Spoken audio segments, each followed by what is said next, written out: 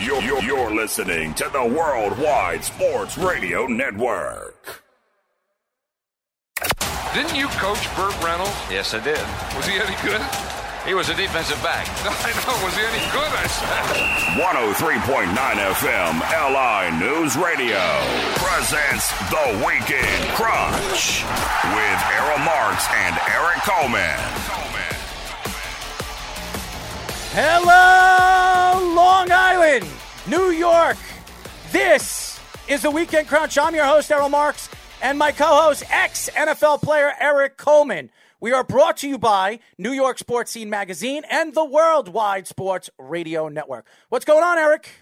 Hey, nothing much, man. Just enjoying the weather. You know, things have calmed down since the storm passed through. And, I'm excited to talk about some sports today. Absolutely. By the way, it's not over here in Long Island. There's so many different places here in Long Island that still doesn't have electricity. Smithtown over here. There are places in Nassau. It's crazy what happened over here. Nobody expected a huge storm like this to hit New York the way it did. It hit New York worse than it hit Florida, Eric.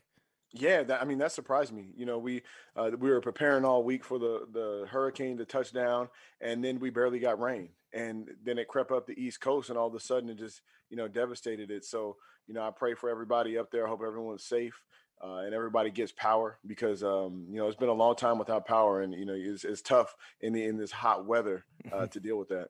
As you guys know, we have a very special show lined up for you guys today. At 7:40, we're going to have a very special guest, ex-NFL player Marvin Washington, 11-year vet in the NFL, played for the Jets, San Francisco, and Denver. We're going to talk a little bit about his career, some of his off-air, off-season, off-life right now with his family. So we'll get into that a little bit later. But I want to get into this story, and this is a story that has been going on for the past year with the Anaheim Angels and former Angels staffer charged in pitcher Tyler Skaggs' death. And I want to read this story. ESPN posted this today, and I want to know your opinion, Eric, because this is a crazy story. Nobody knew why Tyler Skaggs passed away. He swallowed his own vomit and died in his own sleep. But I want to read this story, and I want to know what you think. Eric Kay, a former director of communications for the Los Angeles Angels, has been charged by Drug Enforcement Agency with illegally supplying drugs to pitcher Tyler Skaggs, who died in a hotel room in Texas last year. Skaggs, 27, was found dead July 1st in 2019 after police responded to a report of an unconscious man in a hotel in Southlake, Texas. He was pronounced dead at the scene after choking on his own vomit with toxic mix of alcohol and the powerful painkillers of fentanyl and Oxycontin in the system. The Tarrant County, Texas Medical Examiner of Office said last August. Kay was arrested in Fort Worth, Texas, and made his first appearance Friday in federal court. According to Erin Neely Cox, the U.S. Attorney for the Northern District of Texas, Kay has been charged with illegal possessions with intent to distribute a mixture of substance containing a dictatable amount of fentanyl, which is a controlled substance. Tyler Skaggs overdose coming as it did in the midst of the Essendant baseball career should be wake-up call. No one is immune from the deadly drug, whether sold of powder hidden inside of the unconscious-looking tablet, Neely Cox said. Now, I'm reading this story, and what really bothers me about this story is Tyler Skaggs is a young player. This is a kid that was 27 years old. We don't know what he could have been or what he should have been, but this is a guy that's had problems with injuries over the years, not only through his baseball career as a professional, but his high school years. He's had problems with his shoulders, problems with his knees, and obviously he didn't go to management. He went through a person that should not be selling drugs throughout the league. And we've seen this before. This happened with Roger Clemens and Andy Pettitte. They were buying HGH from a trainer that worked for the New York Yankees, and it wasn't HGH that was a substance that was coming from a doctor, a legal doctor. This has been a problem in professional sports. This is a problem when I look at moving forward, when you look at the industry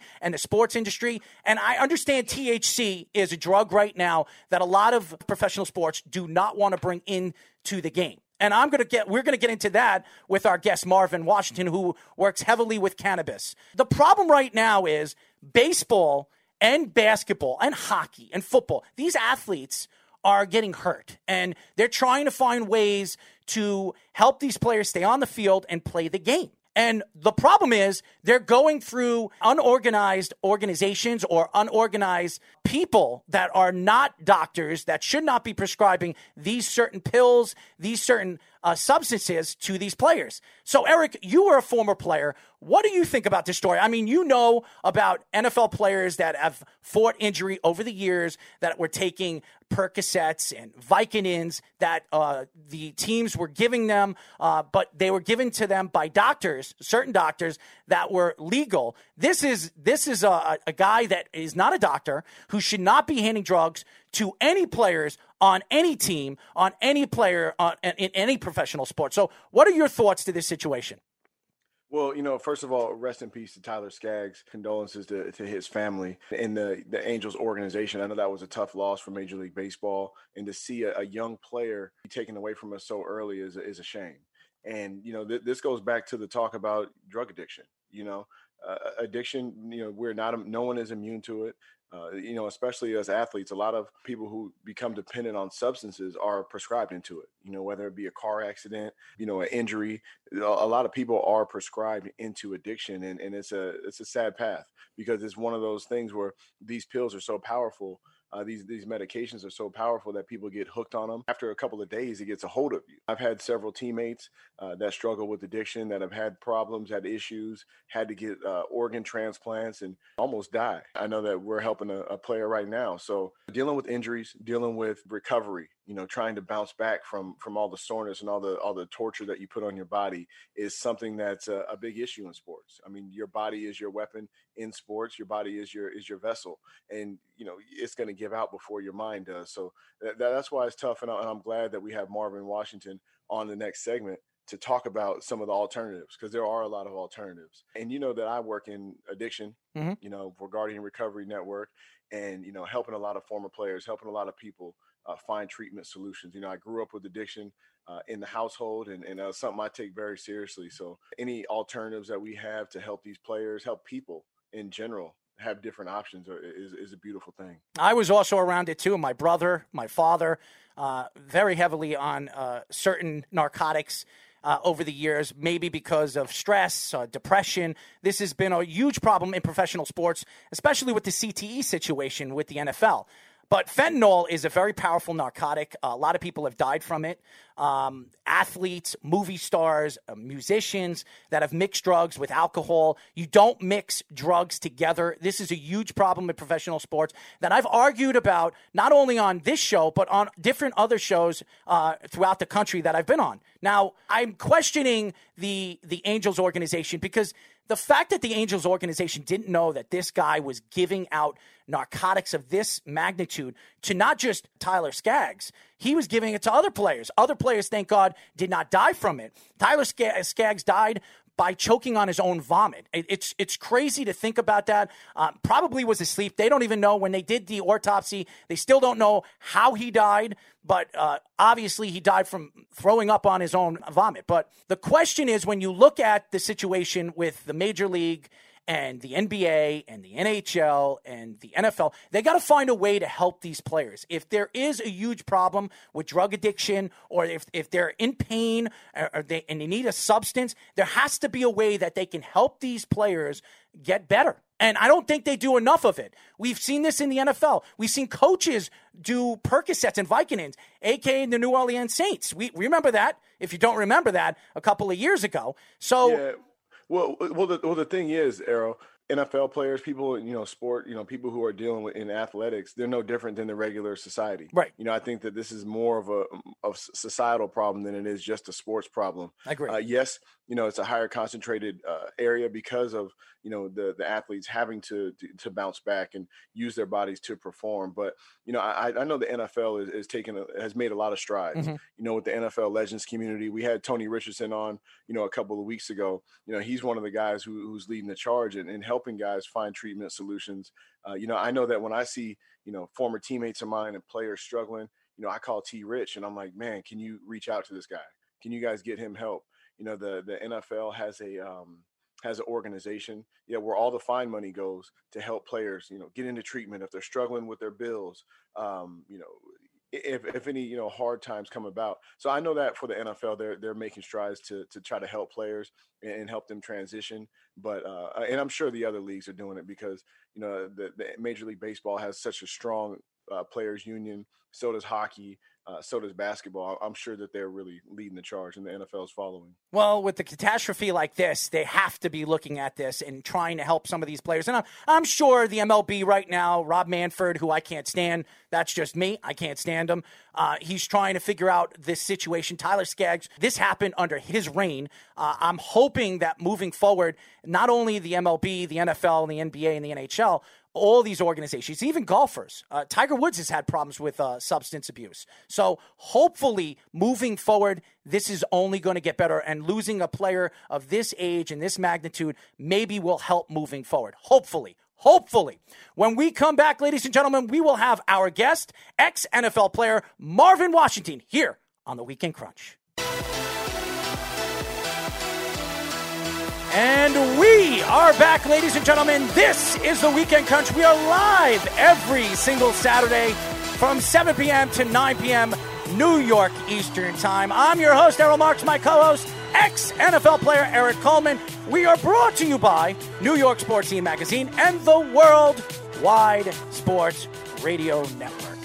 Eric, we have a special guest. Why don't you introduce him? We have a great guest today, a great friend of mine, big brother, former NFL legend, 11-year veteran, 8 years for the Jets, Super Bowl champion, and THC marijuana advocate, Mr. Marvin Washington. How you doing, my brother?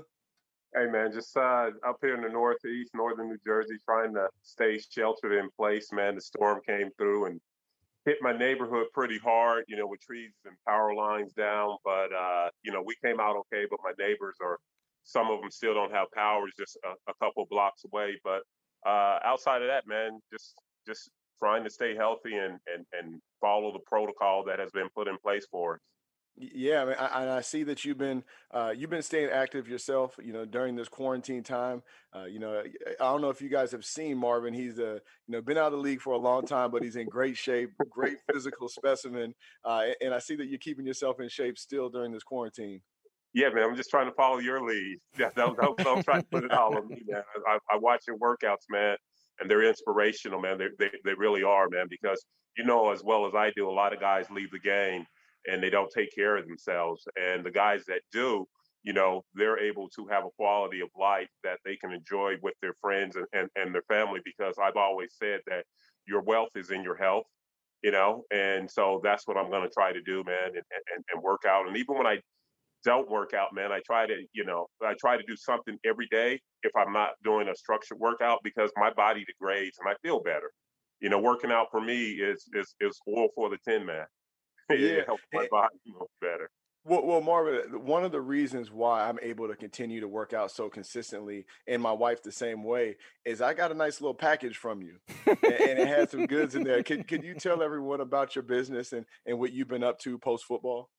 Well, post-football, I went into the financial services when I retired in 2000, but then in 2014, I found out about the cannabis plant and the medicinal benefits of it, particularly with the two main cannabinoids in it, THC and CBD.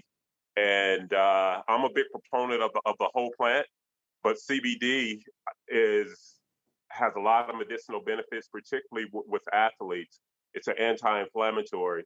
It's anti-anxiety. It helps you modulate and deal with pain. The government has a patent that says it's a neuroprotectant for the brain in relationships to concussion. So it's like having a mini helmet on, and it's protecting your brain with whether you're in football or UFC or boxing or any contact sport. And then the other thing is cannabis, CBD, THC. Whenever it's introduced into a community, the opiate addiction goes down anywhere from 15 to 25%. And I know everybody in the NFL talks about CTE, but the other wicked thing that is befallen on our alumni, the 20,000 former players, is opiate addiction, because former football players are 4 times as more likely to abuse opiates than general society. And we know what's happening with general society because it's not missing anybody. It's no respecter of who you are, where you live, what you're doing. Middle America, on the coast, Bible Belt, whatever, it's hitting everything, but it's hitting our community. And so I feel like if these players are able to get introduced to this plant, because it's not a performance-enhancing drug. World Anti-Doping Association has said that, WADA, with the way they've done it, they govern all the Olympic sports. They let their athletes use it. So I want to eventually see the 4 majors and all alternative sports get to that point as an alternative to opiates. And, Eric, as well as I do, if you have an acute injury where you're tearing a muscle or breaking a finger or whatever, yeah, you need some pain blockers and you need pain pills or whatever, but you don't need them for, the whole season. You don't need to get on this opiate regime of anti-inflammatory pain blockers, taking epidural shots from July all the way to January. Now you extrapolate that over my career and your career, you're talking about 20 years. And then some guys are not able to cut off that spigot. And that's why they have a problem, with addiction of their former players. So I just want to have an alternative. I believe cannabis is medicine. As you guys know, we are talking to ex-NFL player, our guest, Marvin Washington, 11-year vet, played for the New York Jets, San Francisco, and Denver. Marvin, you were voted from Sports Illustrated as the 36th best New York Jet of all time. Tell us a little bit about your Jet career as a New York Jet. My Jet career, I had some great teammates, some good teammates, looking back on it. We had some very good coaches. One of them is still in it. Well, 2 of them are still in the league. Ed Donatel, that's the defense coordinator at Bronco. I love it. And, of course, Pete Carroll. Easy Ed. And of course, Pete Carroll over at the Seahawks. And we had a young team, but we were never able to get over the hump. We got some injury bugs, but that's part of the game. That's no excuses. But the biggest thing that I got from the Jets is coming from the Palouse, which Eric knows. We went to school. His school and I is like 8 miles apart. But coming from there and coming to New York and living in Long Island, it made me grow up because my family was in Texas, and some of the people that I made in the Jet organization and in administration, they're still friends of mine to this day. And I grew up as a man and learning about New York City and the restaurants and the art and the culture and all that New York City has to offer. I got to learn about that, and I still have connections. I still have restaurants in New York City that I've been going to since 1989. My rookie year. So it was wonderful, living out in Long Island and then having access to the city, living out in Long Island when I was married and I had kids of school age and whatever. It was fine, man. I look back on that time with fond memories, except some of the seasons that we have because, it's not measured by how hard you work in the off season, because I believe we work very hard, and how good your scheme is and how good your individual defense is. The NFL is bottom line, it's wins and losses, and we didn't get it done. Don't confuse effort with results. That's what one of my coaches used to always tell me. Don't confuse effort with results. But, talking about, going back to those coaches, Ed Donatel, a funny story about Ed is when I was here with the Jets, in my 4th year, Eric Mangini was the coach. I was the starting safety the first 3 years, and I had kind of fallen out of favor with him. And Ed Donatel had just left Atlanta. He was, just volunteering with the Jets. Ed Donatel saved my career. I was in a point where, I wasn't playing on defense. It was very frustrating for me. And Ed would sit in the back of the defensive back room with me and go over techniques. He would draw up quizzes for me. I would go out in the scout team, and he would give me something to work on every day. He's like, listen, the next team you play for, you're going to have to develop these skills. So I know you're on scout team right now. Let's go work on cornerback. Let's go work on your technique. And Ed really kept my morale up and kept me moving forward and really helped grow my career. I think the world of Ed, because in college at Idaho, I met Ed when I was 20 years old, and he was a defensive back coach at Idaho, and his wife, Sherry, was our head cheerleader coach. And then I got drafted, and he stayed at Idaho. And then the next year, when they changed the regime and got Pete Carroll as a defensive coordinator, he brought Ed on as a defensive back coach. And people don't know about the cradle of coaches that came from Pacific, because we had about 3 or 4 of them. But, you had Bruce Coslet, Pete Carroll, Sam Weiss, Tom Flores. You had all these coaches come from Pacific University, and they call it the cradle of coaches. And they were spread throughout the NFL, and we just have to have a few. And Ed is one of those coaches. And I love hearing stories about that, but I love good coaches and good people, and Ed is definitely one that falls into that category of hitting both marks as being a good person and a great coach. As you guys know, we are talking to ex-NFL player Marvin Washington, 11-year vet, played for the Jets and the San Francisco 49ers and the Denver Broncos. What is it like winning a Super Bowl? In 1998, you won a Super Bowl with the Denver Broncos, John Elway, with that team under a great coach. What was it like actually winning a Super Bowl and getting the opportunity to hoist that Lombardi trophy? I just think, that was my 10th year in the league. And I think the football gods were blessing me because, I was a professional football player, and I felt like I played the game right, and I showed up on time, and I showed up in shape, and what have you. And I just felt like the football gods were giving me a reward for the previous, 8 years that I had spent in New York, and had some 4-12s and 3-13s and 1-15 seasons. And it was a wonderful time, and I just felt like it was accumulation of everything that you work for in the off season, all the hard work you're doing in practice and execution and sacrificing and whatever. It felt good, and even felt better because we beat the Jets in the AFC Championship game, and that felt good. But winning the Super Bowl, I wish every player would get to experience that, because ultimately that's what you're playing for, is to be the ultimate winner at the end of the season. And I got to experience it, and it was a wonderful experience. When we come back, ladies and gentlemen, we'll get more in with Marvin Washington here on the Weekend Crunch.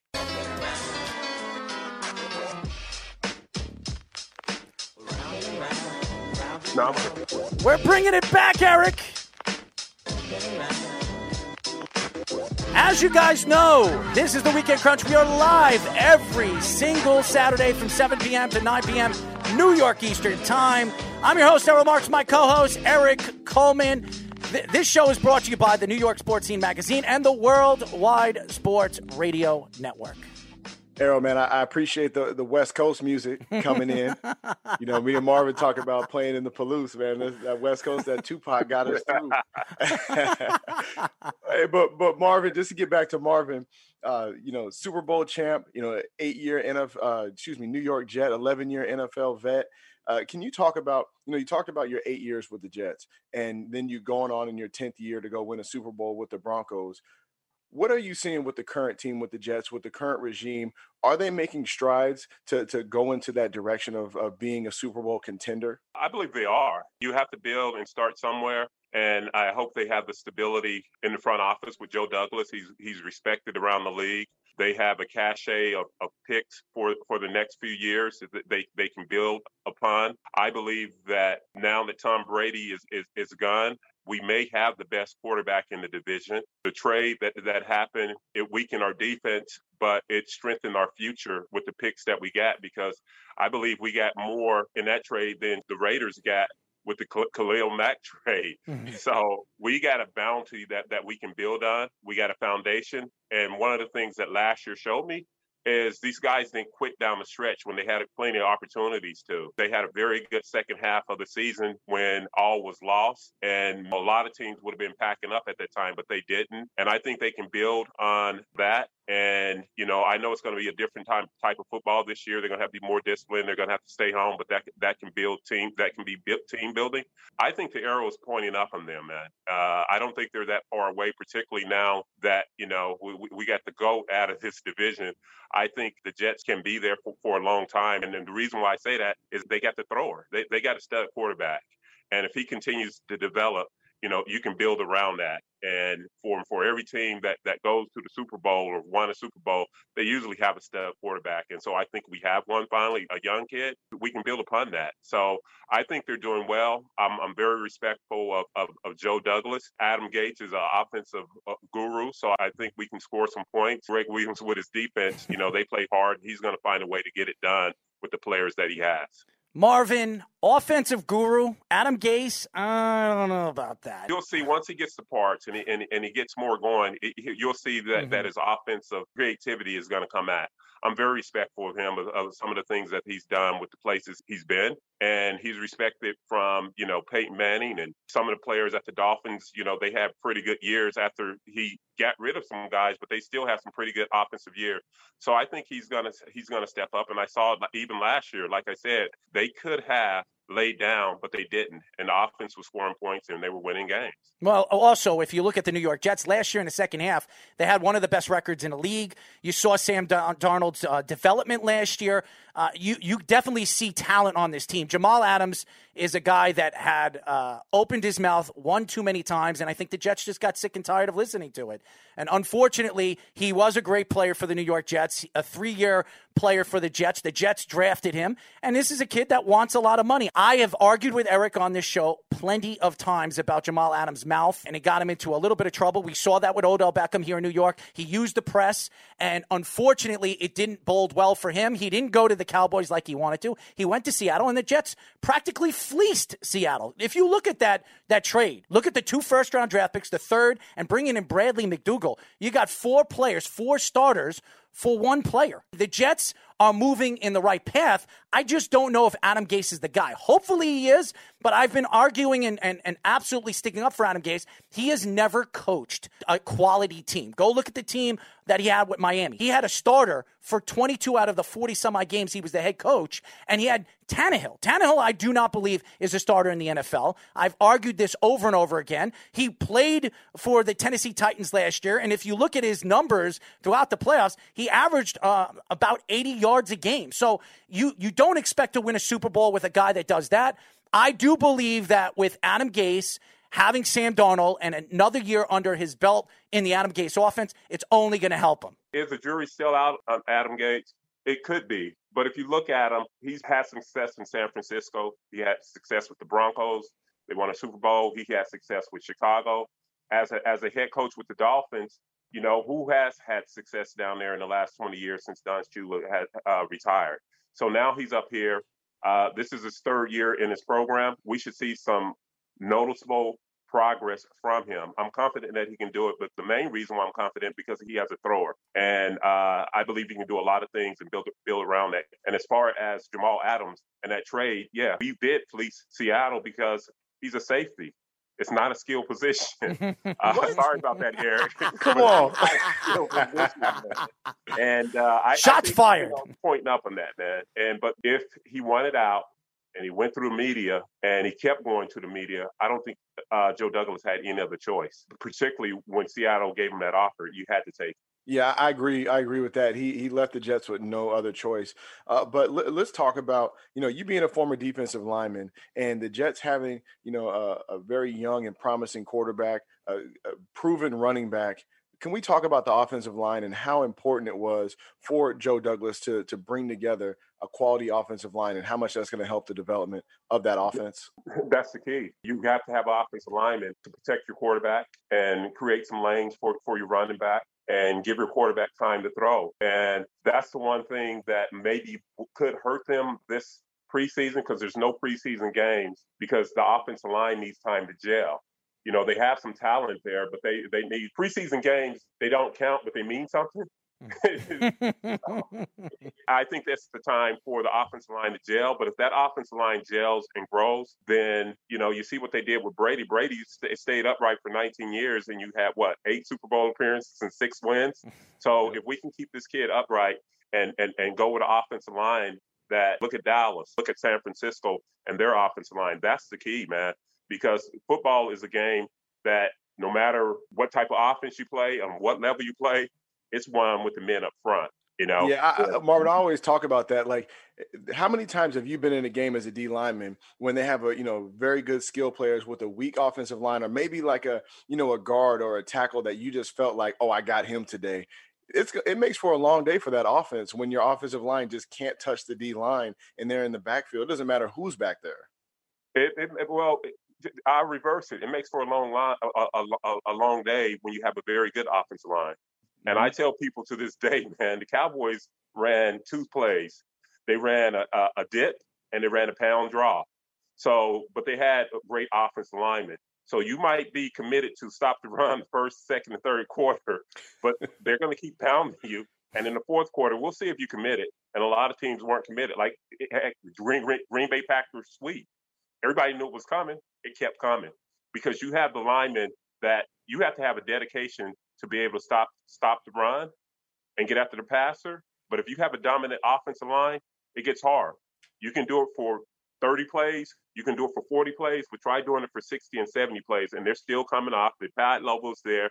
They're still having their hand placement and the same power. The Hogs, the Steelers, the Cowboys, the Broncos team that I was on in New England, what's the commonality besides the quarterback is the offensive lineman. It's the key, just like the key for the defense is the defensive lineman. You got to be able to stop these guys.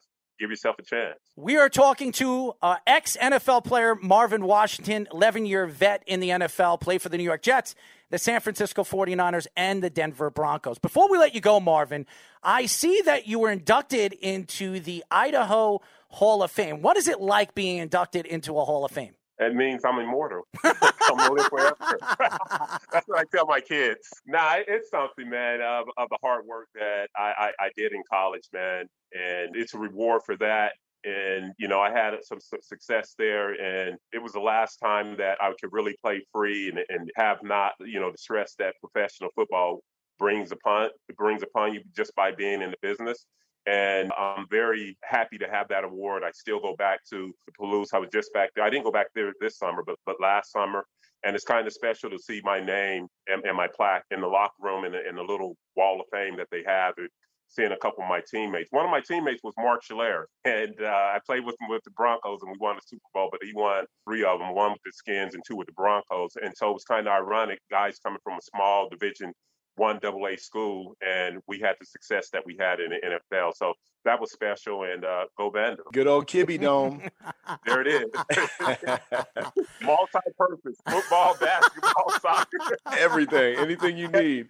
Errol, you don't understand. Washington State University and the University of Idaho are literally like 7-8 miles away. So we used to go to Moscow, Idaho to go party. We used to go down there to hang out, and it's such a close proximity. It's a special place. Well, great place to go to college. It's special when you look at both schools. They're very close together. So you guys know the area of both areas. So I think it's great. And Marvin, thank you for joining us. We really appreciate you joining us here on the Weekend Crunch. Absolutely moving forward with everything with cannabis in your industry. I hope with everything with the Tyler Skaggs thing we were talking about in the beginning of the show, hopefully the NFL and some of these professional leagues try to help some of these players and maybe get them off of drug addiction and stuff like that. So I think CBD could be some kind of way to get some of these players off the drug addiction that they have. Yeah, I appreciate you having me on and let me talk about that issue, and I believe it can.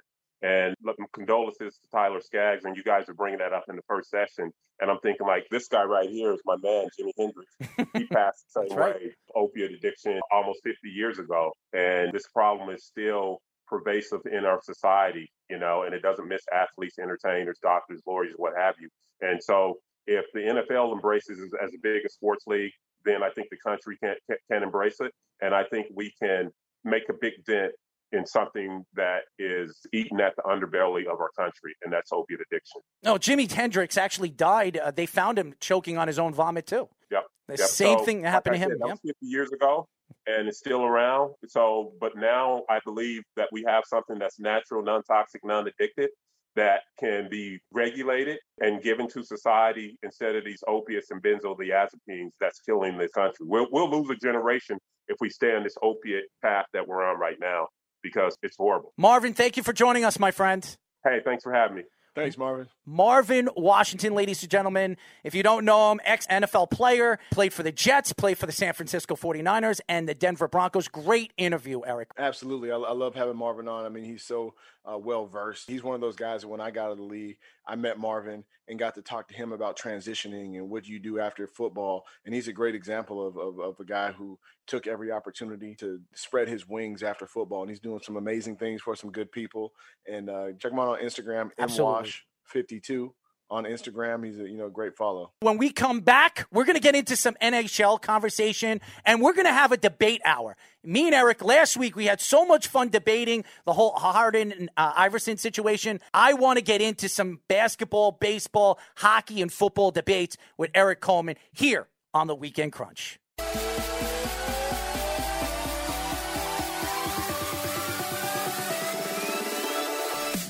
As you guys know, we are back. This is the Weekend Crunch. We are live every single Saturday from 7 p.m. to 9 p.m. New York Eastern Time.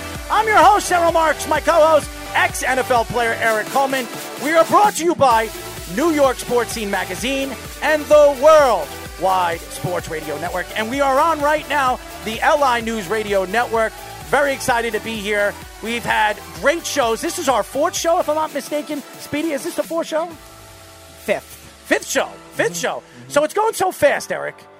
Week in and week out, I love working with Eric. Eric has his own opinions to sports and so knowledgeable in sports. Believe it or not just in football, basketball. He's learning a little bit about hockey and some baseball. I love working with him. And guys, you'll have the opportunity to meet us in the near future when Eric comes back up here from Florida. I am very excited for where we're going to be moving forward with this show and with the LI News Radio Network. Absolutely, man. It's a blessing to be over here working with you, talking some sports. Absolutely. Some great guests, some great guests coming up in the future. Mm-hmm. I'm excited to get into the NFL season, to continue to grow this thing, and let's get it on. You're a talent, man. And not only your workouts, by the way. And when you come up here, I might have to show you a thing or two, because I do work out like a beast too. I'm not like you, 300 or 200 burpees in 10 minutes. I don't do that. And I don't do 1,000 push-ups a day either. I do about 350. A little sore, but all in all, I try to, with my injury with my neck, I try to stay away from heavy weight. I don't really lift any heavy weight right now. I don't really go to the gym as much anymore because of my injuries, but I still put the time in and try to stay in shape. And I watch your workout. You're not even hitting any weights. You're not even doing that. You're doing everything calisthenics and all that other stuff, which is amazing. And I love your workouts, man. Your pre-workouts, Thanks, everything. Bro. It's another way to stay competitive, and then another way to help my body heal. Mm-hmm. I actually feel great. Not lifting as much weights. Continuing to stay active. It helps. All my old injuries, all my the nicks and all the things that I had from playing football. If I stay in shape, I found that they don't ail me as much. By the way, thank you for Marvin Washington for joining us. He was a great interview. Gave us some intake and insight on CBD, and we were just talking about Tyler Skaggs, so it really helped us understand where the leagues are moving towards trying to help the players with drug addiction.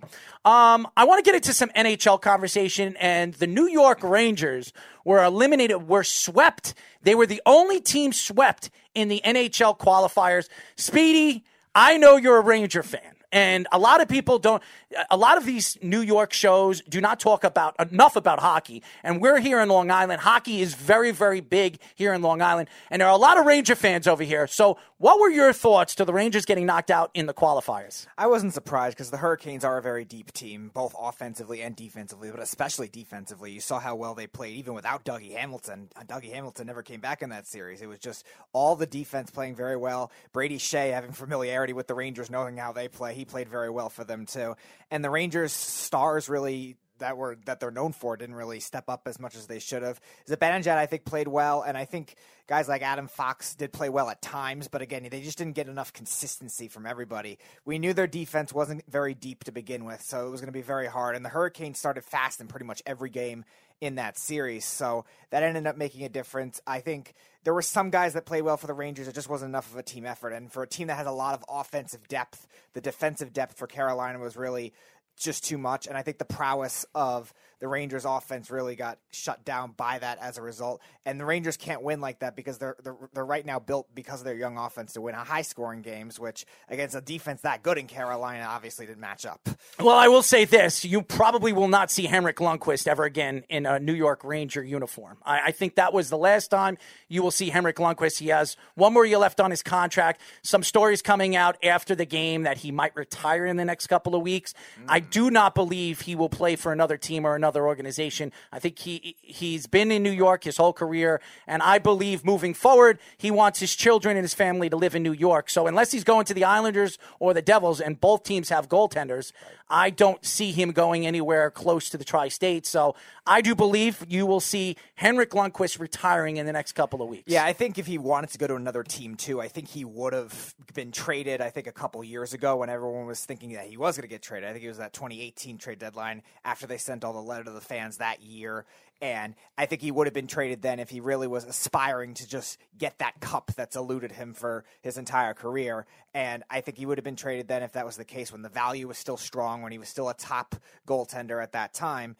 Whereas now, obviously, he's been switching off with Alexander Georgiev and now with Shesterkin as well. The Rangers are a fantastic young team that needs defense. They need defense. They need to build around defense. They have an opportunity on Monday to get the number one pick. We will see if they have the opportunity to get the number one pick. I do not believe they're going to get it, but who knows? With the NHL and what we've seen over the last couple of years with the NBA, we don't know how they rig these drafts. And I believe the drafts are rigged, especially with these lottery drafts. I told you off air right before the show, I feel like if they're going to rig it for anyone this year, I feel like it's going to be for a team like the Predators. Yeah. Because of the hockey culture there, the way it's grown, I think they're overdue for something like that. I hate it because I'm watching the NBA and I know Golden State's going to get the number one pick. And it makes me sick to my stomach when you see Klay Thompson come back. You have Andrew Wiggins, Steph Curry, and all the different players that they have on the team. And then they're going to get the number one pick where they can get the kid Wiseman, where they need a wing defender, a wing player that can score in all different parts of the game. It scares me when you look at the NBA and the NHL where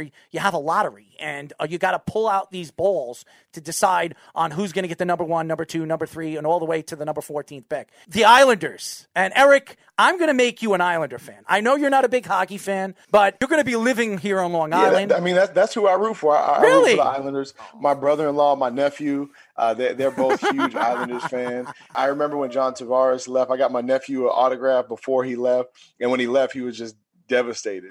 And just to go back on the Rangers being swept and things kind of not looking, positive for the Rangers. This is a time where the New York fans need to appreciate the greatness. I think that we get so comfortable with always having a team in the hunt. Whether it be football, basketball, baseball, it seems like New York will always have a dog in the race. And to be eliminated right now, to be on the rebuilding side of things, I think this is the time to appreciate it. You'll appreciate when they start to win more. And by the way, the Islanders got through the qualifiers. The funny thing when you look at the New York Islanders is they have a great coach in Barry Trotz. And when they brought Barry Trotz from the Washington Capitals, everybody knew they were bringing in a top 3, top 2 head coach in the NHL, a guy that knows how to build young players. We saw Alexander Ovechkin. He really needed to develop his skill. When Barry Trotz came to the team, he helped him develop his defensive game. Now you're looking at guys like Matthew Barzal and Devin Towns and Anthony Beauvillier, all these different guys that we see with the Islanders, some of these young, talented prospects that are now growing as players with the New York Islanders. And they didn't sweep the Florida Panthers, but they completely outplayed the Florida Panthers throughout that series, won the series 3-1, and moving on to the round robin. I am not surprised that the Islanders beat the Florida Panthers. I picked the Islanders. You picked the Florida Panthers. I did pick Florida, but I also think, though, too, that the Islanders, I think they're going to win the next series they play in, because they're projected to either play the Capitals, who obviously Trotz knows very well, so I think they'll definitely win that, and the Bruins, I think they could beat, too. Two very, very hard teams. One team that went to the Stanley Cup Finals, which I had the opportunity to watch them them lose against the St. Louis Blues, and I was on the ice when the St. Louis Blues hoisted the cup. And I always believed when I was a young kid, because I was a big-time hockey player, that I was going to have my name imprinted on the Stanley Cup. And it's not only a privilege to be printed on one of the biggest and the best trophies in professional sports, but having the opportunity to hoist it. It's a great achievement. And you saw the St. Louis Blues do it for the first time in their team's existence, so looking at the New York Islanders, I would hope that the Islanders are going to be a Stanley Cup contending team this year. But again, I hope not, because we're not going to have a parade. And if the Islanders win the Stanley Cup this year, we're not going to be able to celebrate it because of this whole COVID-19 thing. But, Speedy, when you look at the qualifiers, were you surprised that the Canadians knocked off the Penguins? Yeah, that was the biggest shock of all to me, because Montreal, I think, talent-wise, was one of the worst teams in the league. Even in comparison to some of the teams that missed the postseason, teams like the Sharks, teams like the Sabres, I think have more talent than Montreal. So Montreal playing the way they did, Claude Julien deserves a lot of credit for that. His defensive system, his physicality really worked against a smaller Penguins team, and you really saw offensive young players step up for Montreal too. Even if they didn't score a lot, they got shots on goal. They were getting possession of the puck, which now in an analytic-driven NHL is very important. And against a team like the Penguins, if you could play keep away a lot of the time, which Montreal did with those young forwards for the most part, they were impressive. And that kind of upset really has that kind of NCAA tournament feel to it. Watch out for the Chicago Blackhawks, Eric. This is a team that has won Stanley Cups over the years. They have great players, two of the best players in the NHL, Taos being one of them, their captain. You saw what this team can do against a very talented Edmonton Oilers team. Arizona, I was very surprised Arizona made it through the qualifiers, knocking off the Predators. I picked the Predators to possibly go to the Stanley Cup or Western Conference Finals. I was very impressed with some of the young talent that we saw. The Vancouver Canucks knocking off the Minnesota Wild. You got that one right. Yes, I did. And I'll tell you this right now, Minnesota is going to be a rebuilding team now. Zach Parise, they were trying to trade to the Islanders at the trade deadline last year. They couldn't make the move. There are a lot of players right now. There's a lot of old players on this team that have to rebuild this team. And I could see the GM getting fired. Well, they've done a good job at trading some of their veteran assets already in recent years. They traded Charlie Coyle last year to the Bruins, who was big for them in that Stanley Cup run. And they got some good young players back for them. They traded Mikhail Granlund to Nashville. And they got a nice player in Kevin Fiala, who played very well in that series. So they already have started that process. But you're right. They got to get out of these bad contracts. I can't see them firing the GM now, but it definitely could have happened a while ago. Calgary knocking off Winnipeg. I picked Winnipeg to win that series, but unfortunately, because of two of their top players, Lining being injured in that series and some of their players being injured in that series early, it definitely affected their offensive game, and you saw that against the Calgary Flames. And Toronto tied the series 2-2. I want to see Toronto get knocked out. Eric, you mentioned John Tavares.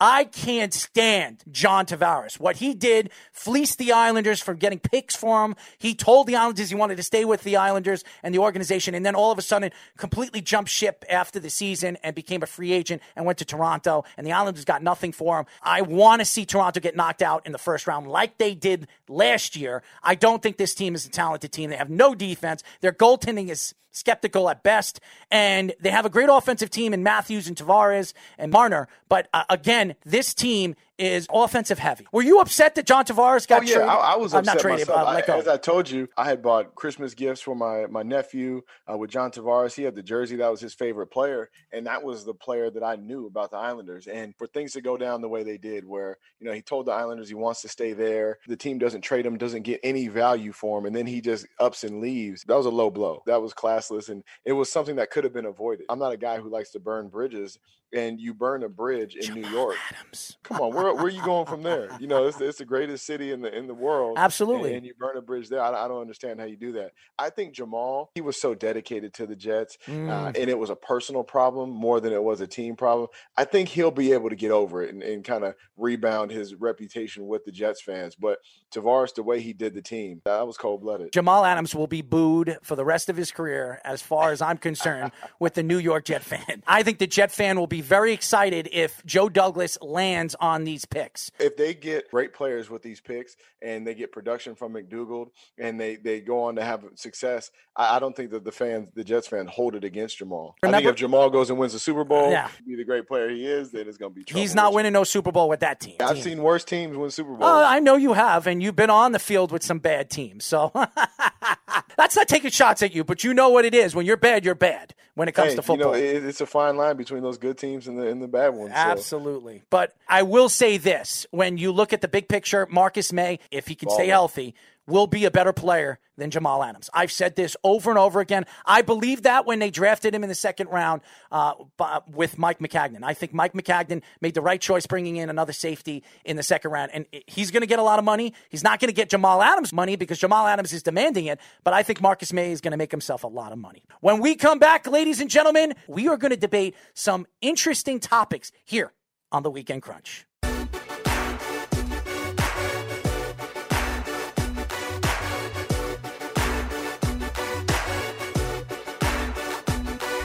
We are back, ladies and gentlemen. This is the Weekend Crunch. We are live, yes, live at the LI News Radio Network every single Saturday from 7 p.m. to 9 p.m. New York Eastern Time. I'm your host, Errol Marks, my co-host, ex-NFL player Eric Coleman. We are brought to you by New York Sports Scene Magazine and the Worldwide Sports Radio Network. Guys, download our app. Go to your iOS store, your Apple store, WWSRN, or go to your Android store, your Play Store, Worldwide Sports Radio Network. All our shows, including the Weekend Crunch, the replay of the Weekend Crunch after it is live every single Saturday. We post it up as a podcast where you can absolutely, if you missed it, listen to the show on our app. We give you guys all these different things where you guys can, now it's right at your fingertips. You don't have to look for it anymore. It is on your phone. It's on your tablet. You don't have to go to a website anymore. It's an app. So definitely stay tuned and follow us on our social medias as well. Well, I wanted to get into this debate section because we had a great debate on Harden and Iverson last week. So we're going to do this every single week on our segment 5, and we're going to call this Debate Hour with me and Eric Coleman. Are you ready, Eric? Stay ready so I don't have to get ready. You ready, Speedy? Oh, yeah. Here we go. Who is the better point guard right now? Steph Curry or Damian Lillard? Dame Dollar is definitely the better point guard right now.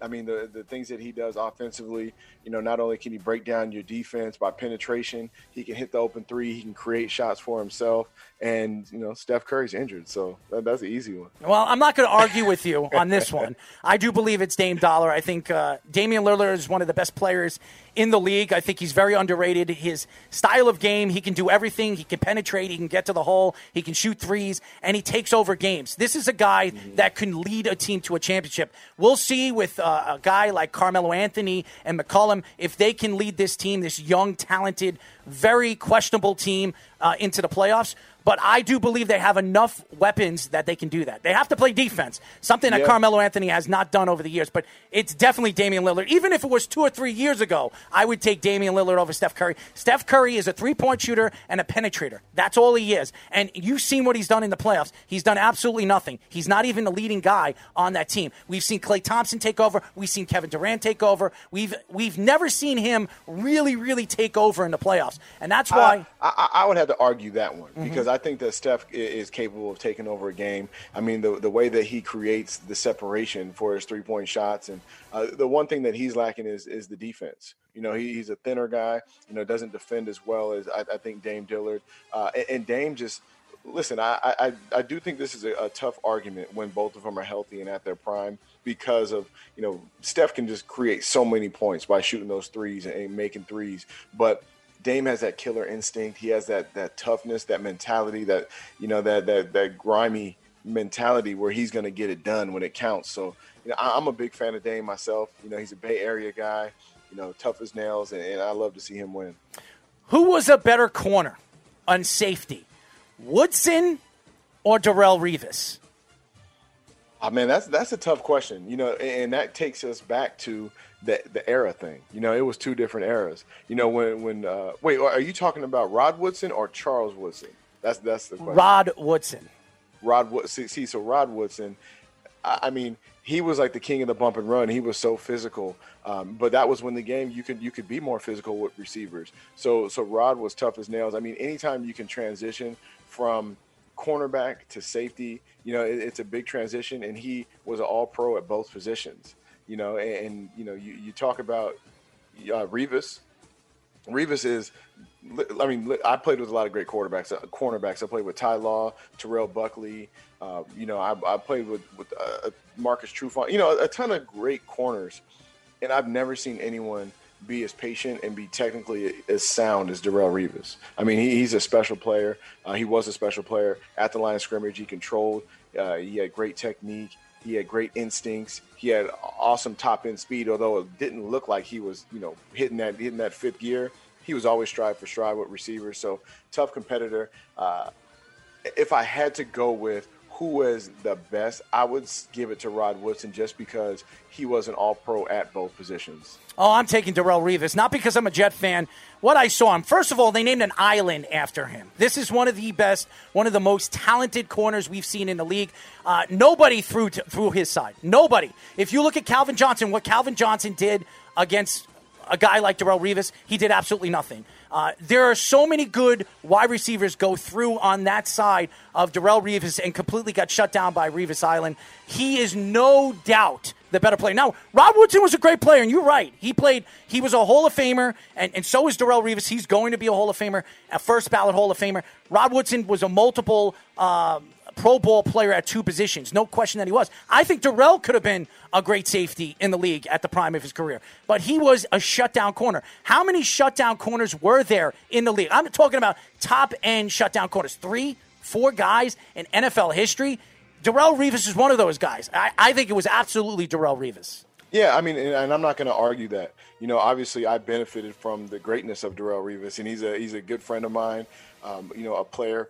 When he was a rookie, when playing in the middle of the field, I could forget about his side because he was going to have it locked down.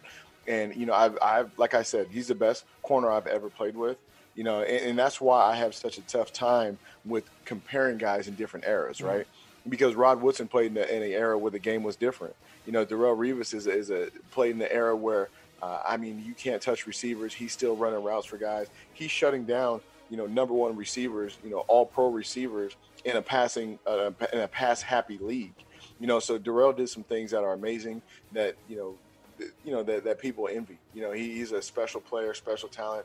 I'm blessed to have played with him, and you're not going to get a real big argument, from me. The only reason, like I said, if I had to choose one, obviously I'm going to go with Darrelle. I'll go with Darrelle if I needed to lock down a receiver. But, looking at the eras, I've never seen a player go all pro in 2 different positions. So that was something special that Rod Woodson brought to the game. Better pass rusher of the 21st century, Julius Peppers or DeMarcus Ware? I'm going with Pep. For pass rusher, for defensive lineman, for all around, I love Julius Peppers. I don't know if you guys have seen Julius Peppers in real life. He is one of the biggest human beings I've ever seen in my life. He's about 6'7", just a freak, long arms, great athlete. He has the power to stop the run. He can bull rush the tackles. He can run around the tackles. He can, spin move. He can really do it all. And, playing against him for so many years, in the NFC South, playing against him when I played with the Jets, going down there, to watch him play in the pass rush, it was something special. Oh, now, DeMarcus Ware, it's DeMarcus Ware. Is special in his own right. Mm-hmm. No one can turn a corner like DeMarcus Ware. No one can get low, going around, reducing his shoulder and giving an offensive tackle fits like DeMarcus in his prime. But if I had to choose one, I would go with Julius Peppers. Bill Parcells, ladies and gentlemen, he knows how to find his pass rushers. We all know about Lawrence Taylor, DeMarcus Ware, John Abraham, all guys that guess who drafted. Yes, Bill Parcells. DeMarcus Ware is the better player. Now, I like Julius Peppers. I think he's a great player, great talent. We've seen what he's done. He's a Hall of Fame player. DeMarcus Ware is a Hall of Famer, a first ballot Hall of Famer. Now, Julius Peppers is absolutely a Hall of Famer, too. I don't know if it's a first ballot. Being a first ballot Hall of Famer, you have to be the best at your position of all time. DeMarcus Ware, how many players had 138 sacks? How many players in NFL history had it? Maybe 4 or 5 Julius guys. Peppers. Julius Peppers, yes. Did he have 138? 159.5. Did he? I didn't even know that. I didn't even know that. So you just sold me on that. But I still think DeMarcus Ware was, especially what he did, going to multiple teams. He played for the Cowboys, and then he went to the Broncos and won a Super Bowl with the Broncos. And he was a big part of their Super Bowl championship at the end of his career. Remember, this guy was in his mid-30s when he went to the Broncos and completely dominated the line of scrimmage. And like you said, can get low, could do everything, and he was very soft-spoken. You never heard him speak about any of the players. He was a born leader.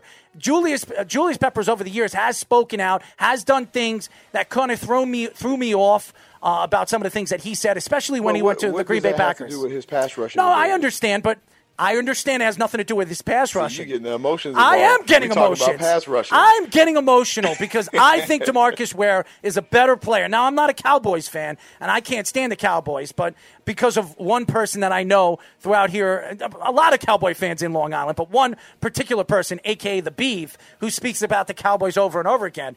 But DeMarcus Ware, to me, is the better player. Both guys are Hall of Famers. Both of them are going to the Hall of Fame. Listen, just one more thing about Julius Peppers. I didn't know he had 158 sacks. 160 sacks, 79 pass deflection, 51 forced fumbles. Come on now. Oh, man. And he's a first ballot Hall of Famer. All right, he's a first ballot Hall of Famer. You got me on that one. Who was a big man in his career in the NBA? Was it Tim Duncan or Kevin Garnett? I'm going with big fundamentals. I'm going with Tim Duncan. I think he, you could argue that he's the greatest power forward to play the game. Tim Duncan is quiet. He did it all. He can go on the block. He can take you out in the perimeter. He was a great defender, a great rebounder, shot blocker. Kevin Garnett was a beast. He was a dog, and he really changed the game. A big man who can handle the ball that way. He played with an edge, super athletic. I love Kevin Garnett, but what Tim Duncan brought to the table, I don't think we've ever seen. Leadership.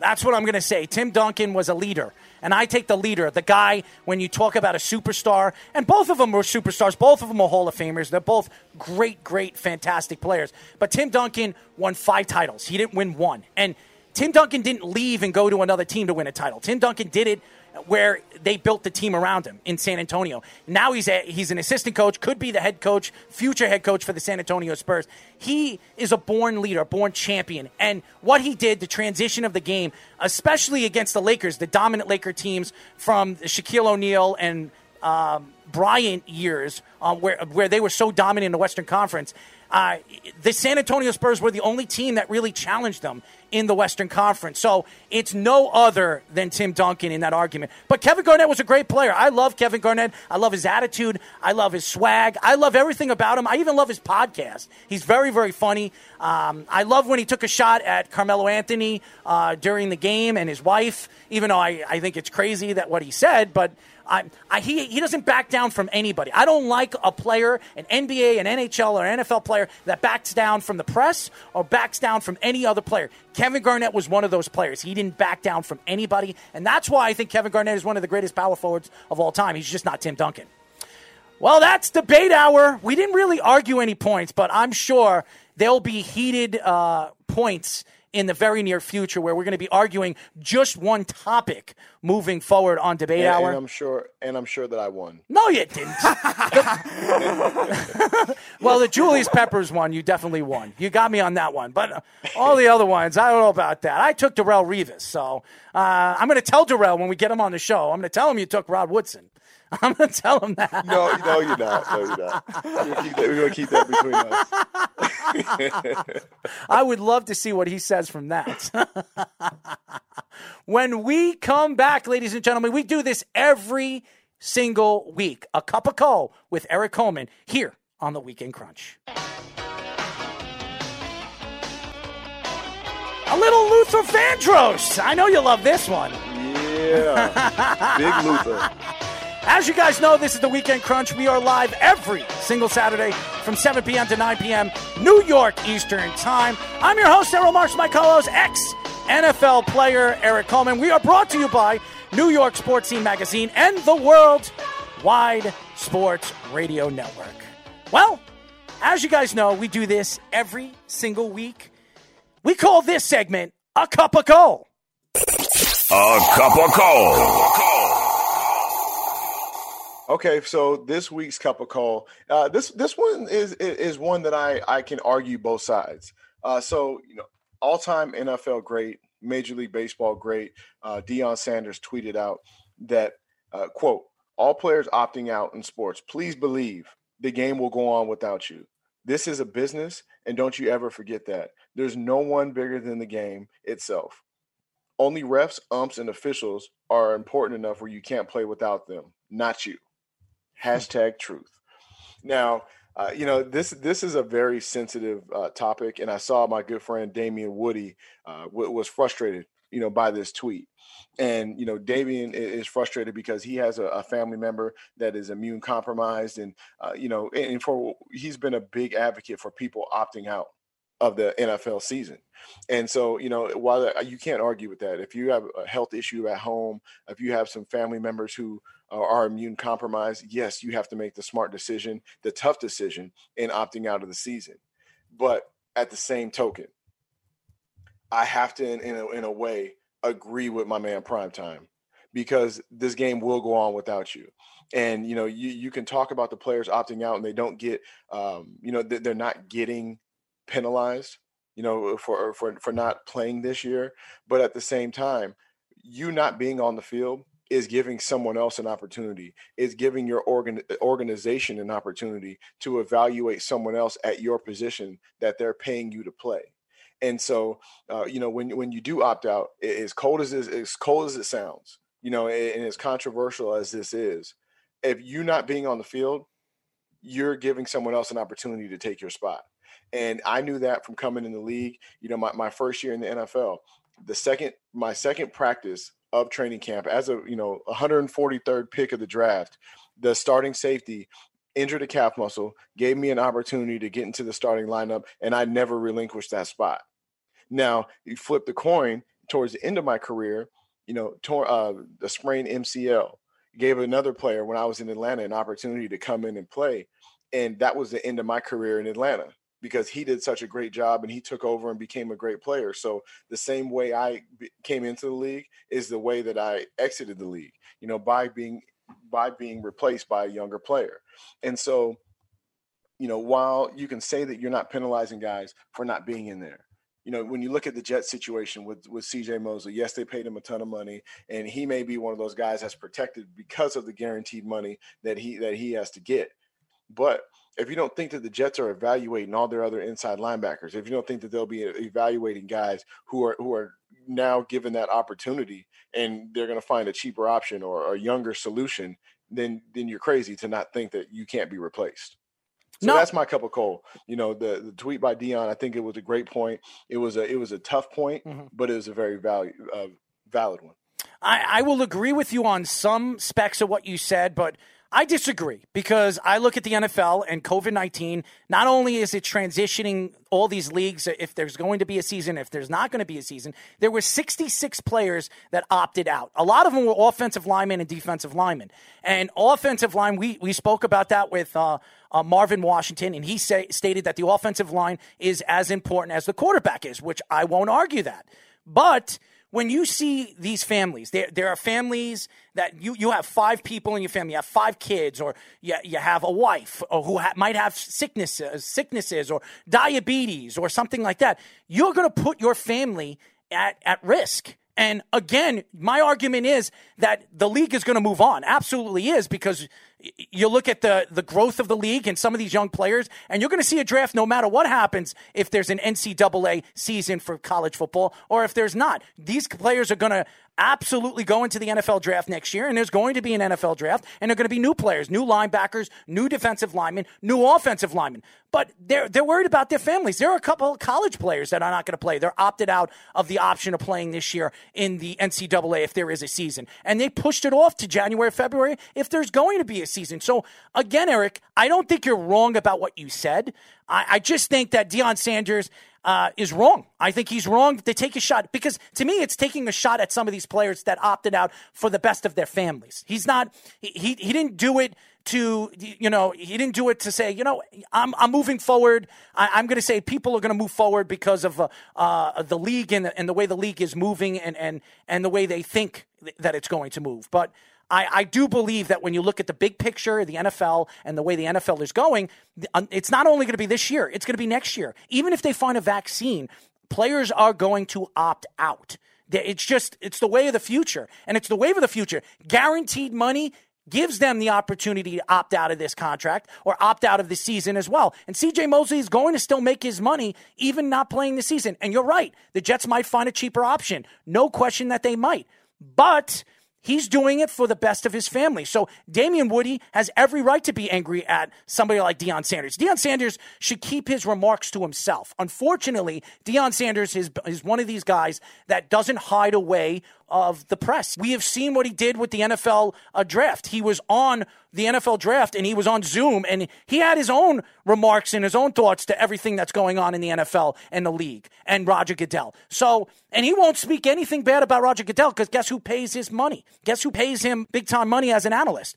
Roger Goodell in the NFL. So he's not going to take shots at Roger Goodell, even though Roger Goodell has everything to be blamed about the whole CTE situation. And Roger Goodell has everything to be blamed about what we've seen in the last couple of years with the NFL, with the rule changes that make absolutely no sense. So, well, Errol, listen, is he insensitive? Yes. But is he wrong? No. I don't think Deion is wrong. I think he is telling the absolute truth. And I think that's where the value of a former player like Deion, like myself, that's where our value comes in. We keep it real. We will let you know about what goes on in these locker rooms, what goes on, in these staff meetings, how the league actually works. Because, while it is insensitive, and yes, there's a great excuse for players to opt out. And I think it's wonderful that the league provided that. Deion is putting all the players on alert that if you think everything is sweet because you opted out, and when you come back, it's just going to be right, you're going to slide right back into your old spot. Right. You are wrong. I'll go back. I was in Atlanta.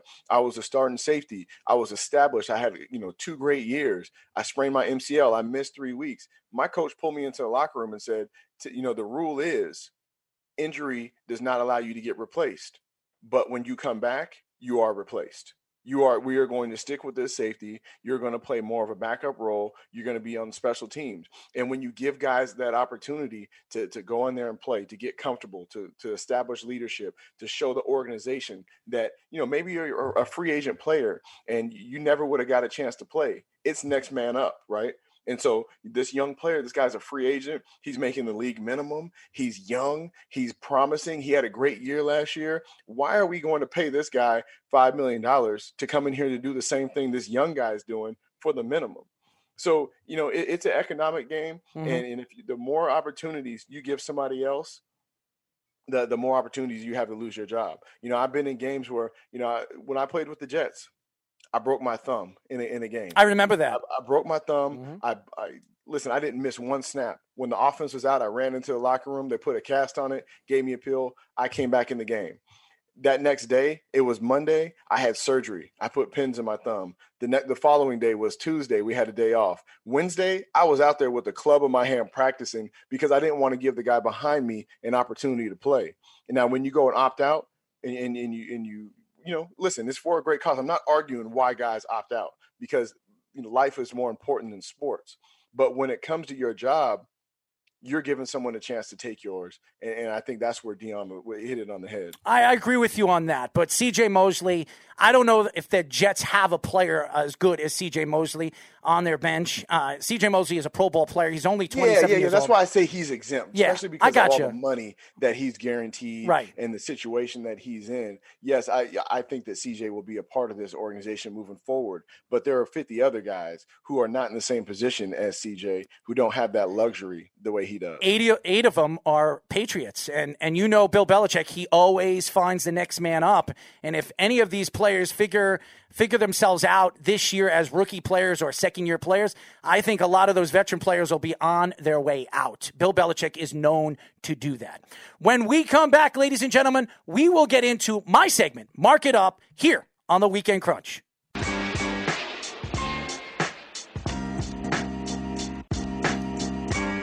Speedy's got it right today, man. Some of the music he's spinning, man. Here we go. As you guys know, this is the Weekend Crunch. We are live every single Saturday from 7 p.m. to 9 p.m. New York Eastern Time. I'm your host, Errol Marks, my co-host, ex-NFL player, Eric Coleman. As you know, we're brought to you by New York Sports Scene Magazine and the World's Wide Sports Radio Network. As you guys know, we heard the cup of call. Now we call this segment Mark It Up. This is Mark It Up. Why do players demand contracts? And they're under their rookie contracts, not only in the NBA. In the NBA, it's very interesting when you have to play 4 years in your rookie contract before you're eligible to be a free agent. And you're an unrestricted free agent. And then you have to wait a couple more years to be a restricted free agent. The problem with professional sports is the fact that some of these players, now that there are free agencies, and I remember in the 60s and the 50s, there was no free agency. If you were brought to a team or you were signed by a team, that was your team that you were on for the rest of your career. With the Yankees in the 1950s and the 1960s, there was no free agency market. There was no unrestricted free agency or restricted free agency. Or in the middle of your contract, you know what? I'm going to opt out of my contract and I'm going to go to another team because I want to win a championship with the team that I rooted for when I was a kid. And looking at Jamal Adams and some of these players, not only with Jamal Adams, that even in the NBA with LeBron James. LeBron James decided to leave Cleveland after his contract was up to go and win championships with Miami, the Miami Heat, with Dwayne Wade and Chris Bosh, because those are his best friends. And he wanted to win championships because he didn't think that he can win championships with the Cleveland Cavaliers. It was never about money. But now you're seeing players over the years, and I know Eric is going to have his own thoughts and arguments to this, that they demand more money. They want more money. And even under their own rookie contracts, a.k.a. Jamal Adams, 3 years into that contract, when they have a 5-year contract, a rookie contract with those teams, he is demanding more money because obviously with the NFL, the longevity is not clear. You don't know if you're going to break a knee, you're not going to tear an ACL, tear an Achilles, and your career is over. When you look at professional sports like Roger Goodell with the NFL or Rob Manfred, Gary Bettman with the NHL, Adam Silver with the NBA, I look at the big picture right now as a whole. They have to figure out a way to track these free agents, move these free agents in the right direction. I think that's a huge problem right now in all of professional sports because they're demanding where they want to go. They're demanding they want more money. Muhammad Wilkerson being one of them. He was under his contract, his rookie contract with the New York Jets, and he wanted a big-time contract because he saw all those defensive linemen getting the contracts that they were getting, and Muhammad Wilkerson was one of the best defensive linemen in the NFL when he was playing for the Jets. Well, he became a free agent, and the Jets had to give him that contract, the $85 million contract, and they gave him almost $40 million guaranteed.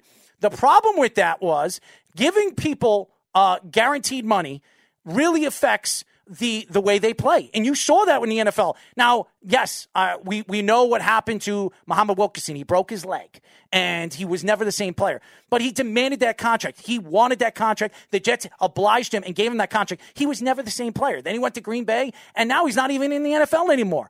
The problem right now in professional sports is these players are making a tremendous amount of money. Do they deserve it? They're the best in the world at what they do. No question they deserve a significant amount of money, but they're demanding those contracts. They're demanding that kind of money. And to me, it throws me off. I'm not a professional athlete. Eric, you were a professional athlete, so I understand what you're going to say, and you're going to stick up for the athlete. I, as a fan, a person that will go into the stadium, if I'm not working the press, I got to spend hundreds and hundreds of dollars to watch the game. I have to go and if I wanted the NFL Network or I want the NFL package to watch all the games, I'm going to spend a ton of money to watch all the games in the NFL to keep intact of what's going on in the NFL. The problem is, where's the money going? Not only is it going to the league, it's going to the players, it's going to the owners.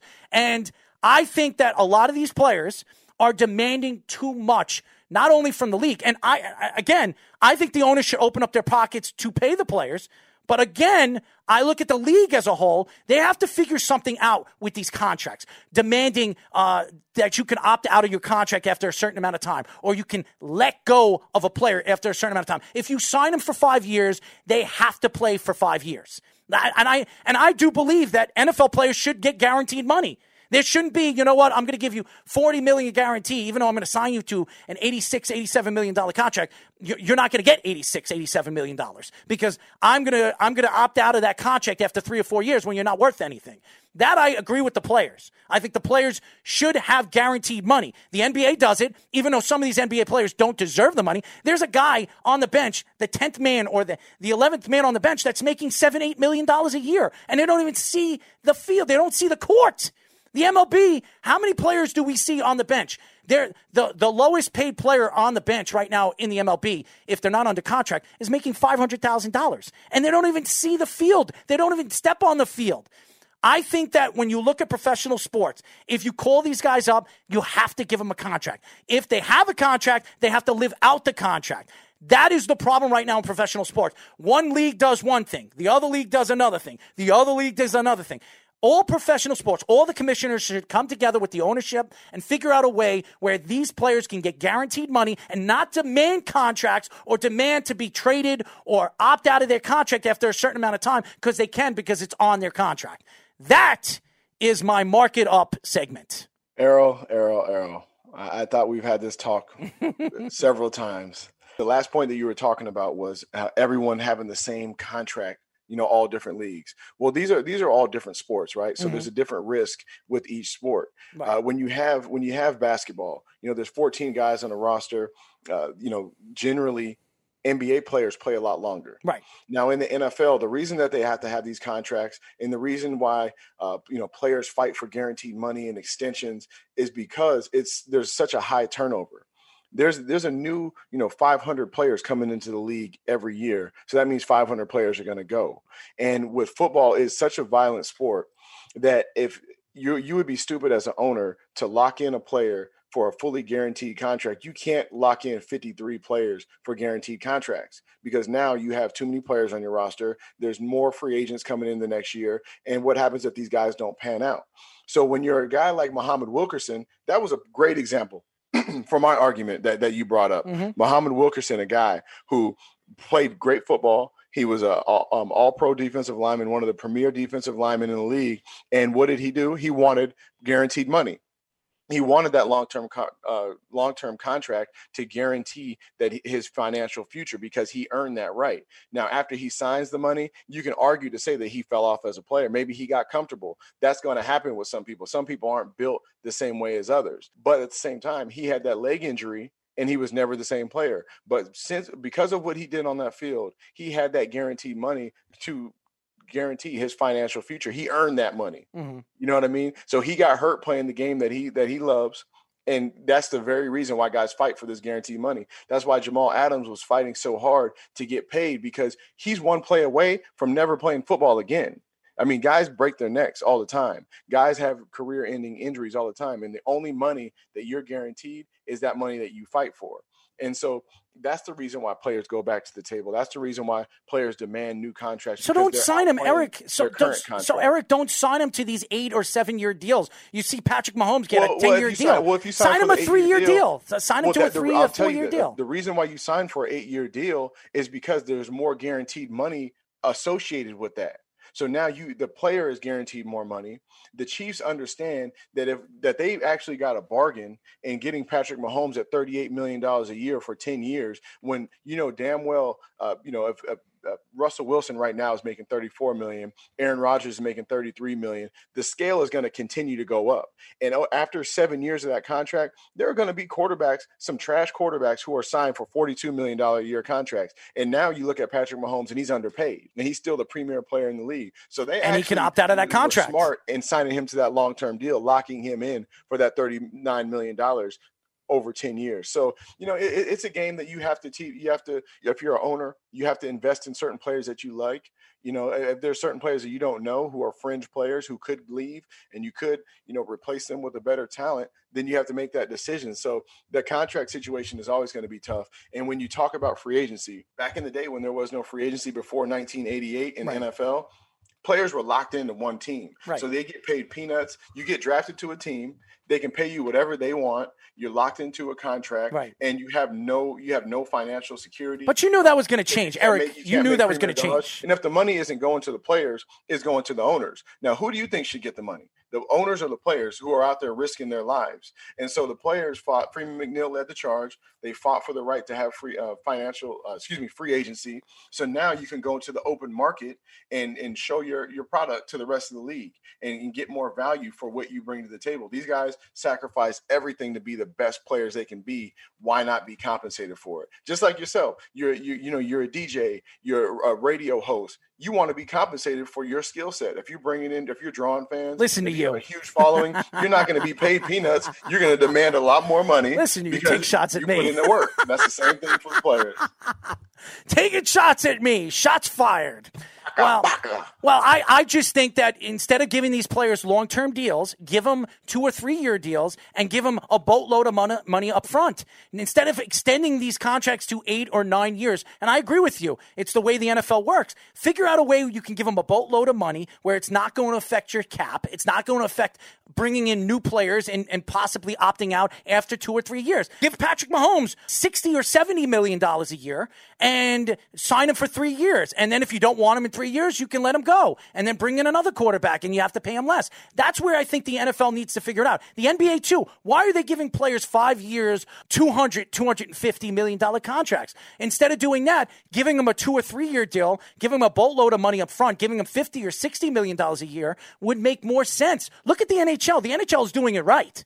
They're giving their players, the highest paid NHL player is making about $12 or $13 million.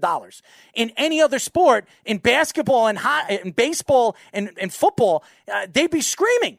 These players would be screaming making that kind of money. I think that you should look at the NHL, and there are a lot of NHL players. And remember, the NHL draft, there's 7 or 8 different rounds in the NHL draft. And just like the NFL. So these players got to go somewhere. Then bring a G League. Bring in a league where you can make money off of if these players can't make those teams. That's where I think the NFL has it wrong. That's where I think a lot of these leagues, the NBA's figuring out, they brought a G League. Now you don't have to go and play college ball. You can go play in a G League for 1 or 2 years, make about $500,000, $600,000 to help your family, and then get drafted. I think that's the way these professional sports have to figure it out. Instead of giving them these boatload 8-year, 9-year deals with $40 million guarantee, I think these NFL players should get guaranteed money. If I'm going to give you a 3-year deal, I'm giving you $90 to $100 million.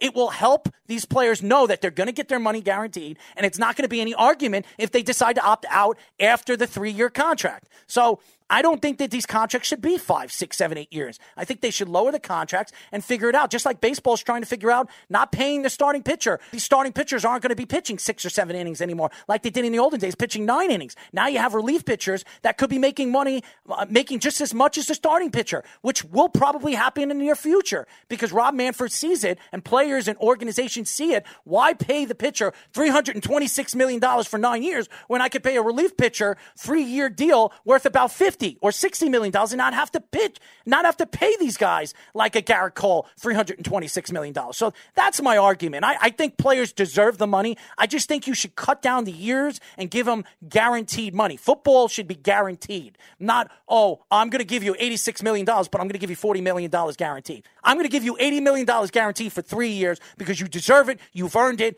I want you on my team for 3 years. Not give them 5 years and say, you know what, after 3 years, you know what, I don't want you anymore. You're slowing down. I'm going to opt out. You're going to go somewhere else and your career is going to completely be over. So the NHL has it right. But all the other sports, professional sports, have to figure this out. When we come back, ladies and gentlemen, the last segment of the day, we do this every week, Crunch Time with me and Eric Coleman.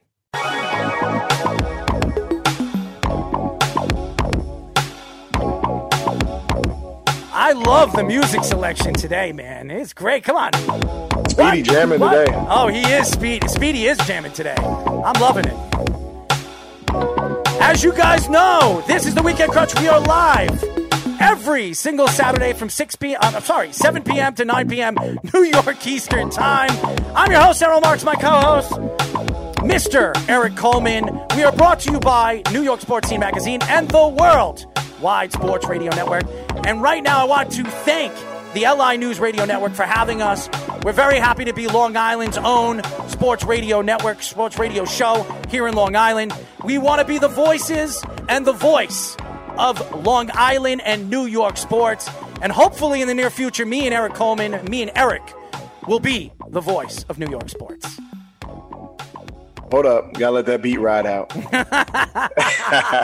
I know you like that. News. I know you like that. Breaking news. The Mid-American Conference has canceled their football season because of the COVID pandemic.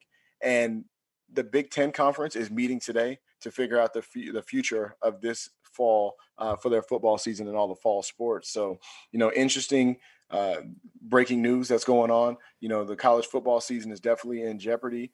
Hopefully the NFL moves forward and everyone can stay healthy. But what are your thoughts on the Mid-American Conference and possibly the Big Ten Conference canceling their season? First of all, I don't see Roger Goodell canceling the season no matter what happens. The NFL is a business like you talk about, and it's all about making money. Roger Goodell plans to push forward with the NFL season. That's why they're not going to have a preseason. It's going to hurt some teams like the offensive linemen and the defensive linemen. But all in all, I think that the Big Ten and the MAC division, I believe that there isn't going to be an NCAA season for football, which really hurts the draft and where some of these players are going to be drafted, or if they decide to go into the draft this year. This might be a very poor draft, so it could help Seattle making that trade for Jamal Adams. Who knows what's going to happen moving forward with the draft? So Joe Douglas is a great talent evaluator. He's been known to do that. He sits and watches film in his basement every single day. So I think there'll be GMs running their organizations and figuring out who they should go after in the first round. But I think it's going to hurt the draft. It's going to hurt moving forward for the NCAA. And some of these college players that me and Speedy interview every single week, some of the guys like Devin Kirkwood and some of these top prospects who are expecting to have a season this year, they're not going to have a season, and they're going to be doing a lot of their school and their exams on Zoom. They're not going to be going into the universities because of COVID-19. This is a complete catastrophe when it comes to college sports and professional sports. Absolutely. And how tough is it going to be to evaluate the talent if you're an NFL scout, if you're a college scout, if you're an organization, you got a first-round pick. How do you evaluate the player? Because there's so many times that younger players develop and have breakout seasons and emerge as, top picks. Mm-hmm. And it's going to be hard to find those diamonds in the rough right now without a season. As you guys know, we call this segment Crunch Time. It's time for Crunch Time. Read the tackle. Got to see the pitch. So welcome to this week's edition of Crunch Time. As we have done the last 2 weeks, it is a buy or sell type theme. So here we go. We're going to start this week in the NBA. The Portland Trailblazers have been red hot, and they play against the Clippers today. They will stay hot and upset the Clippers today. Buy or sell? Go ahead, Eric. I'm buying it. My bad, Errol. I didn't mean to cut you off, but I mean, we talked about Dame Dollar earlier. Carmelo, the slim Carmelo, is playing some great basketball right now. They have some great continuity, and I love the heart that they play with. So I'm buying this. I'm selling it. The Clippers are the better team. I believe they're going to be the Western Conference championship this year, and they're going to be the Western Conference champion. I do believe they're going to be the NBA champion. Paul George and Kawhi Leonard, these guys are some of the best defensive players in the league and very good offensive players. I think they have four of the best top 10 defensive players in the league, perimeter defensive players, and I think they're going to completely shut down the Portland Trailblazers. So I'm going to sell. All right, go to baseball now. The 7-1 Miami Marlins will make the playoffs. Ooh, I'm buying. I love, there's nothing better than, when a team hits a hot streak.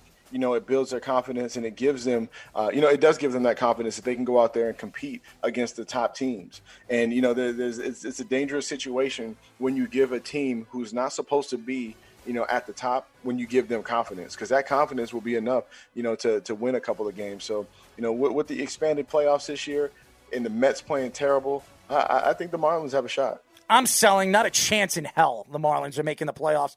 I think as we move forward and as the season moves forward, There are other teams that are much more talented in the National League that will eventually take over. And I do believe they're not even close to the best team in that division. The Braves haven't played well yet. Philadelphia's obviously figuring things out. They beat the Yankees over the week. So I do believe there's a very good chance that these teams are going to finally and eventually take over the National League East. I'm going to sell it. I do not believe the Marlins are making the playoffs.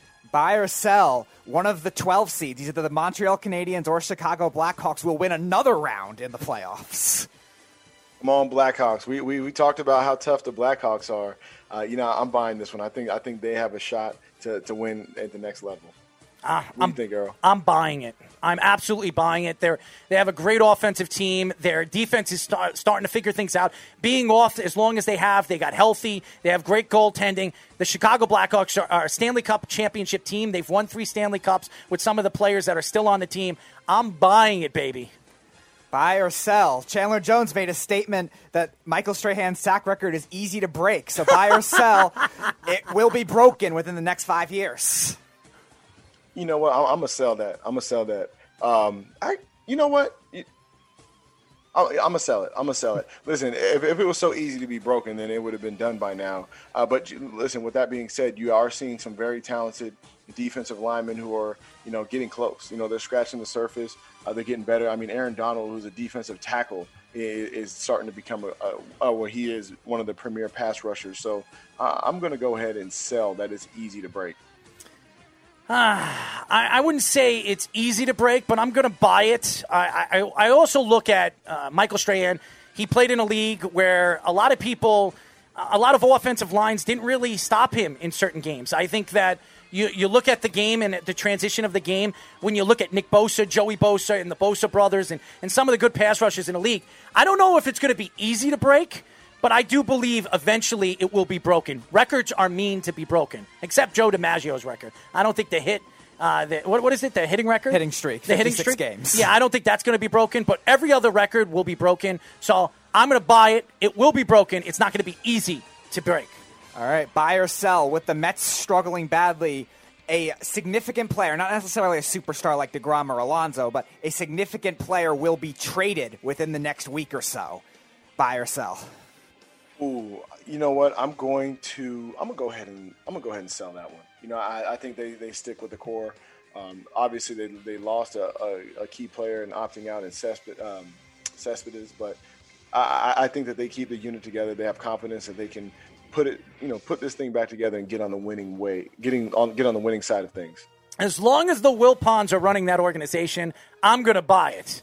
They're going to trade off whatever single player they have. And I do believe Noah Syndergaard is available to be traded right now because he has Tommy John surgery. He's not playing this year. I could see the Wilpons trading him and trying to bring in some young talent.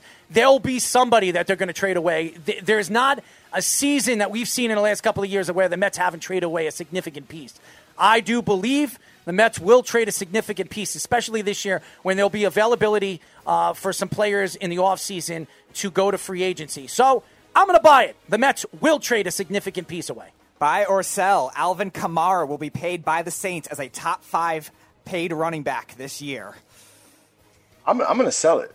I don't think teams value that position as much anymore. You see, a lot of players. Obviously, Zeke Elliott got paid big bucks. Christian McCaffrey, well, I think Alvin Kamara is in that realm of a Christian McCaffrey, a guy who can run between the tackles. He can, catch the ball out of the backfield, kill you in the screen game. I definitely think that he should be valued at that, but I don't know if he's going to scratch top 5 money just because of the fact that, they have a Drew Brees, they have Michael Thomas. There are a ton of players on that team who are getting high salaries, and while I think he's going to be happy with the amount of money he's getting, I don't know if he'll scratch the top 5. I'm going to buy it, and I'll tell you why. Drew Brees, this is his last season. And knowing that it's his last season, we don't know who the quarterback is going to be. So they're going to need a star running back to take over the offense. And we don't know who's going to be dishing the ball to Michael Thomas in the future. So I'm going to buy it.